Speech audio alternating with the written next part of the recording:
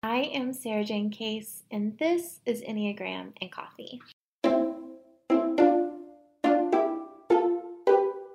Hello, friends. Happy Monday. I hope your weekend treated you well.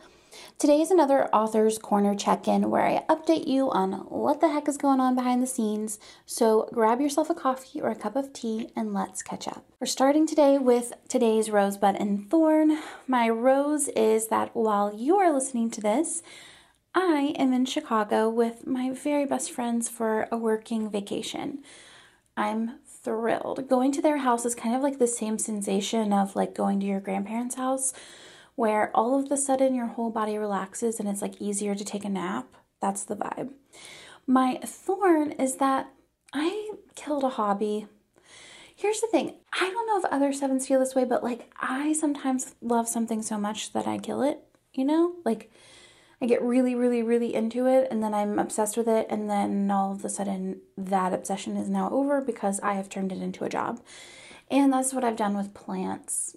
I love having plants, but I have so many that I'm a little bit tired of taking care of them. Here's the bright side. It is winter. It's turning winter. They need significantly less from me in the winter, and that is how I'm soothing this lack of desire that I have to go around my house and take care of them tomorrow. And my bud is that Korean food is on its way. When I go to Chicago, I know I'm going to get some good Korean food, and I love Korean food so much, but we have one good Korean restaurant where I live, but it's like 20 minutes away and we never go. And I'm the only one in my family who's like obsessed with Korean food. So yeah, I can't wait. I'm so excited. Okay, now let's talk about what's going on this week. This particular week that this goes live, I am focusing solely on writing chapter 5. I find 5s kind of difficult to write about because they're so complicated. Like they're private, but also every 5 I've met is so friendly and seemingly open. They're withdrawn, but also really supportive when you need them, really good friends. They fear asking for too much, but also they're afraid of giving too much. They tend to be boundaried, but also really, like, some of the most encouraging people in my life are 5s. So it's just kind of like this paradox that makes them so incredibly intricate and beautiful, but it is harder to write about, right? Like, I think the experience that I've had with most 5s is so different than like this textbook understanding of them that I struggle to articulate the nuance that's happening there. It just takes more time. Like, yes, 5s manage their energy levels, fear depletion, and that doesn't mean that they are like neglectful of friends and family. They just need to get on the same page as their friends and family. So to me, personally, like 5 and 6 are the hardest to articulate because I think they're the easiest to oversimplify, to kind of like make into one-dimensional beings. So I just want to be very, very careful and take my time being as nuanced and thoughtful as possible. So I'm going to rewatch the 5 panel that I did for the Enneagram Summit this year because that conversation was so vulnerable and rich that I know it's going to help me to connect with the delicacy of that type. In other news, I'm skipping my editing day this week since I'll be out of town, and I'll get to go back to editing kind of the week afterward, which I think will actually be great because it'll give me more time just to write. When it comes to like life updates, I am traveling to Chicago this week. I mentioned earlier.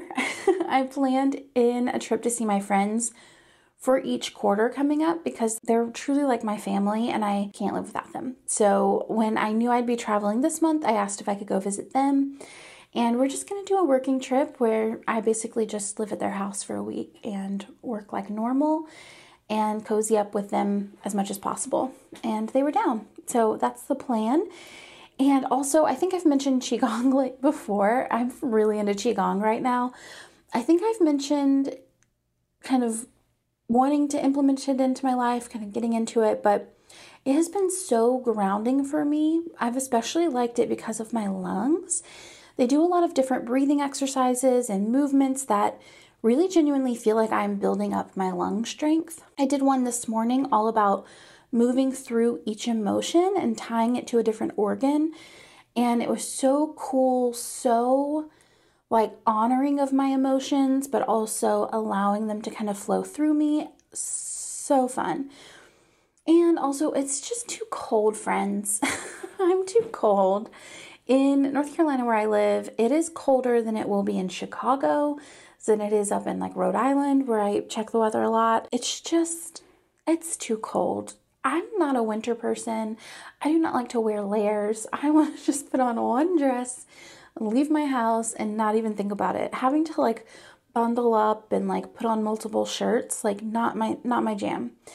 But, that's the vibe. That's what's going on. Let's talk about what I'm reading.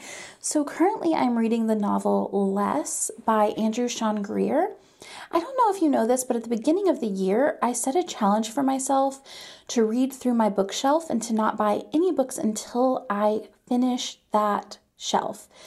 Now, the rules of the game were that any book that I owned, I had to either read, have read, or donate. I also read a ton of my husband's favorite books in this process, and now I am 8 books away from finishing our gigantic shelf.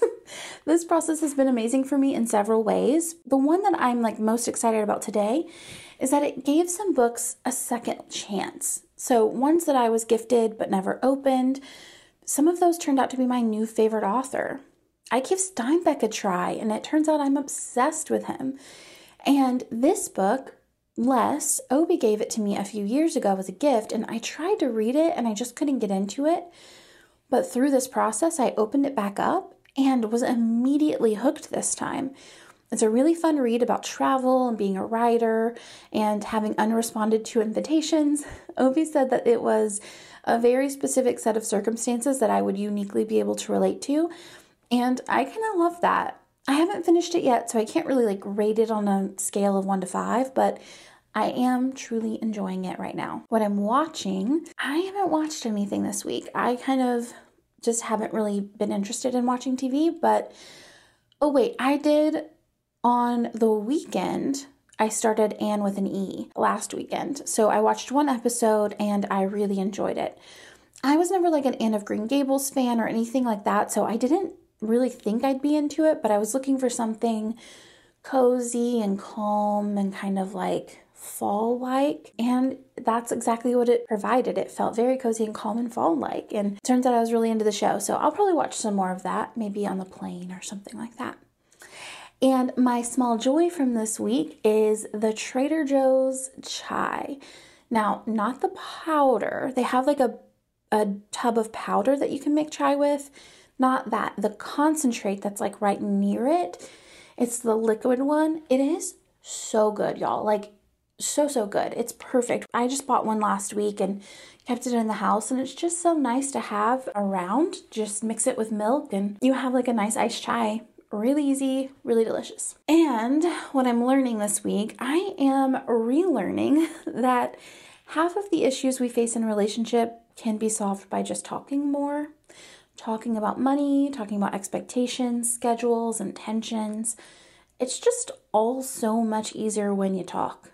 Obi and I are typically very good at talking, but we'd gotten a little bit off of our planning our weeks together because truthfully, we both are just the kind of people who want to feel like we aren't tied down to a schedule, that we are free, but we sat down last weekend and we're really intentional about discussing our needs and expectations, time for ourselves, time together, and it's so relaxing when you really get into it. So just know, it just lets you know, this is what's expected of me. This is where I need to be at certain times. This is when I'm free to do whatever I want to do. It's life-changing. If you're not planning out your week with your spouse in terms of getting everybody's needs met, you should give it a try.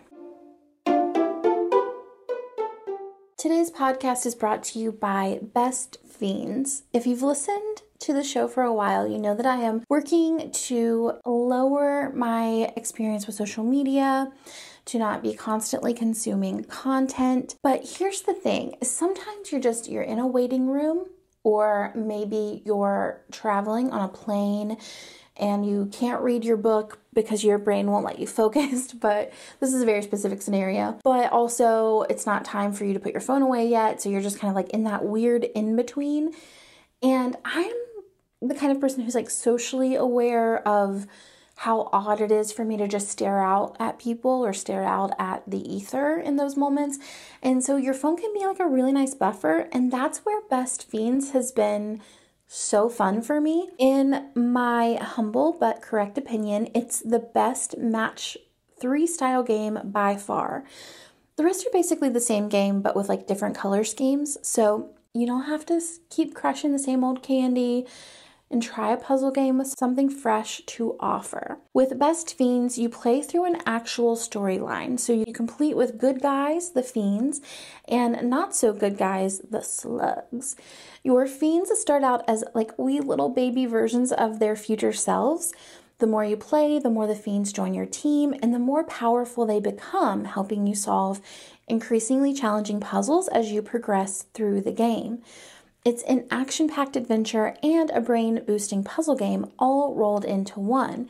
And with new content added all the time, you are never bored. And you do not have to worry about running out of levels. Best Fiends has literally thousands of levels with more added all the time. So there's always a fresh challenge waiting for me when I need a mental pick-me-up. Download Best Fiends for free today on App Store or Google Play. That's friends without the R. Best Fiends. Thank you, Best Fiends, for supporting the podcast and making me less awkward in social situations. Process update. So what's going on with the book? So I wouldn't say that I'm concerned about this. Well, I mean, I am concerned, but I'm not sure that I should be concerned. That's probably more accurate. I'm in the process of second guessing the way I've structured my chapters, which is pretty inconvenient since I've already written 4 of them.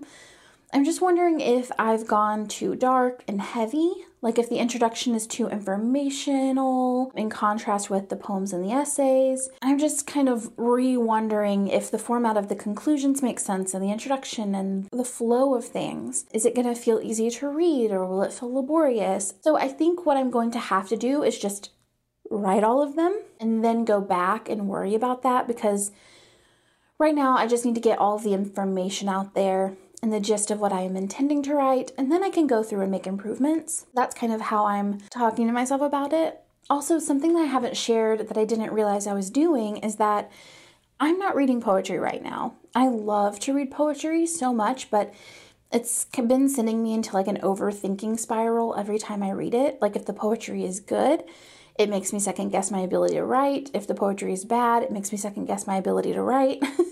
So I'm fearful of accidentally writing someone else's words into my writing as well. Like, what if I read a line and it just sticks in my brain and I think I came up with it and then I put it in my, oh, that's too stressful. So I've been on a poetry fast since I started writing the book, which is tricky because my husband is in a creative writing class right now and he has all of these poems that he wants to read to me. And I want to say yes, but I have to say no. It's a pretty tricky spot, but otherwise with the book, we're on schedule. If I can complete chapter 5 next week, then we should be on track to have like the rough draft of the type-specific chapters done by mid-December. And then I can get into the introduction and the conclusion, as well as the fine-tuning and improving that I want to do with the flow and the tone. So that's where we're at, y'all. That's the update. I cannot wait to check back in with you next week and report back on how Chicago went. As always, it's an absolute joy to keep in touch with you this way, and I will see ya tomorrow for the next episode.